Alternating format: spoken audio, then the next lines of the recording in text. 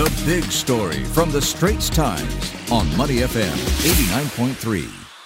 I'm Olivia Quay. You can subscribe to the Straits Times channel so you never miss a single episode.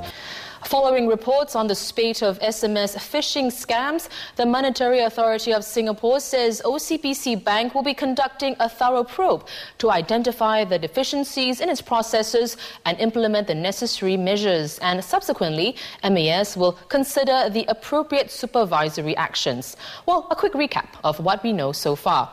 A police statement on December the 30th last year revealed that nearly 470 OCBC Bank customers had lost at least $8.5 million to scammers sending unsolicited SMSs to victims, claiming there were issues with their banking accounts.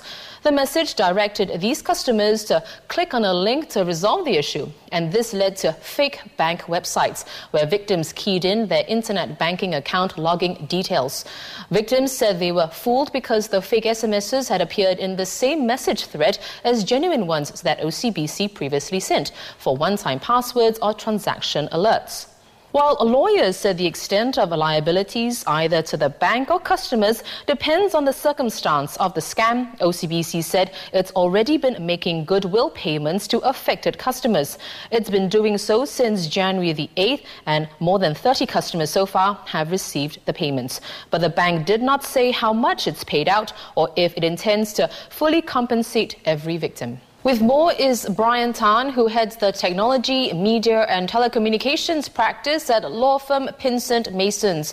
Brian, do the affected OCBC customers have legal recourse to completely recover their lost funds? Well, the question of legal recourse is quite a difficult one to determine.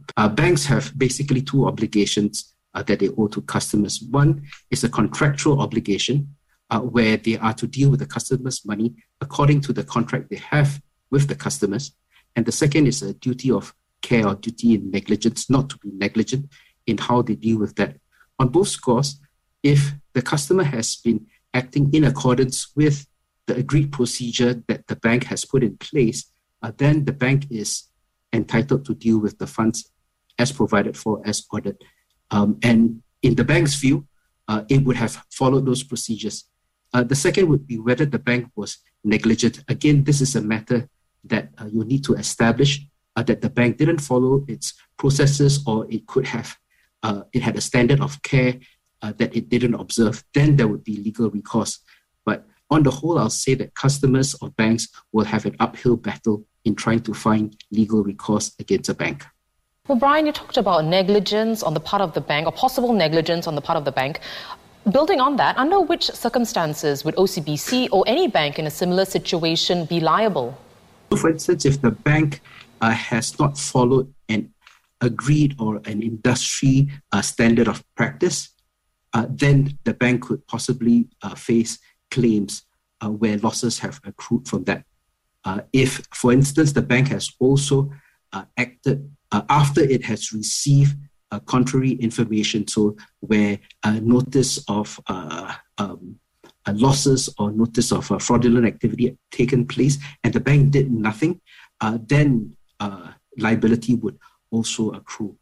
Again, these are very hard to prove, as in this case, and this would be, again, an uphill battle for bank consumers, bank customers to prove. Well, it is important to know that OCBC's banking systems were not compromised when the December scams were carried out. Brian, to prevent future phishing attempts, do systems outside the banks need monitoring? And what is an appropriate level of surveillance? Because, privacy laws will have to be considered as well. Yes, so we can see that from here, what we call the perimeter defenses of the banks have remained intact. Right, there hasn't been attack on those perimeter defenses. There wasn't a hacking through the bank systems. But what we have here is one activity that's done outside of the bank systems, which then impact how the bank systems have been accessed, and possibly after that activity within the bank, where you see all these transactions taking place, and whether the fraud systems pick that up. So I think two of the things that could be focused on would be these two areas. One, activity that's outside of the bank. How much surveillance should be done? Now, this is a tricky question to try to navigate, because you do too much of it, people will say that it's an invasion of privacy. But if you do too little of it, then there's a lot of incorrect behavior, incorrect activity that then runs outside of the bank that has gone unnoticed. And secondly, I think the banks should do, and they should also continue to do, to monitor the transaction levels that occur within the banking system to see whether there are any trends that are unusual that they hopefully can then pick up and take appropriate action. Well, thanks so much, Brian. Lawyer Brian Tan, a partner at Pinsent Masons.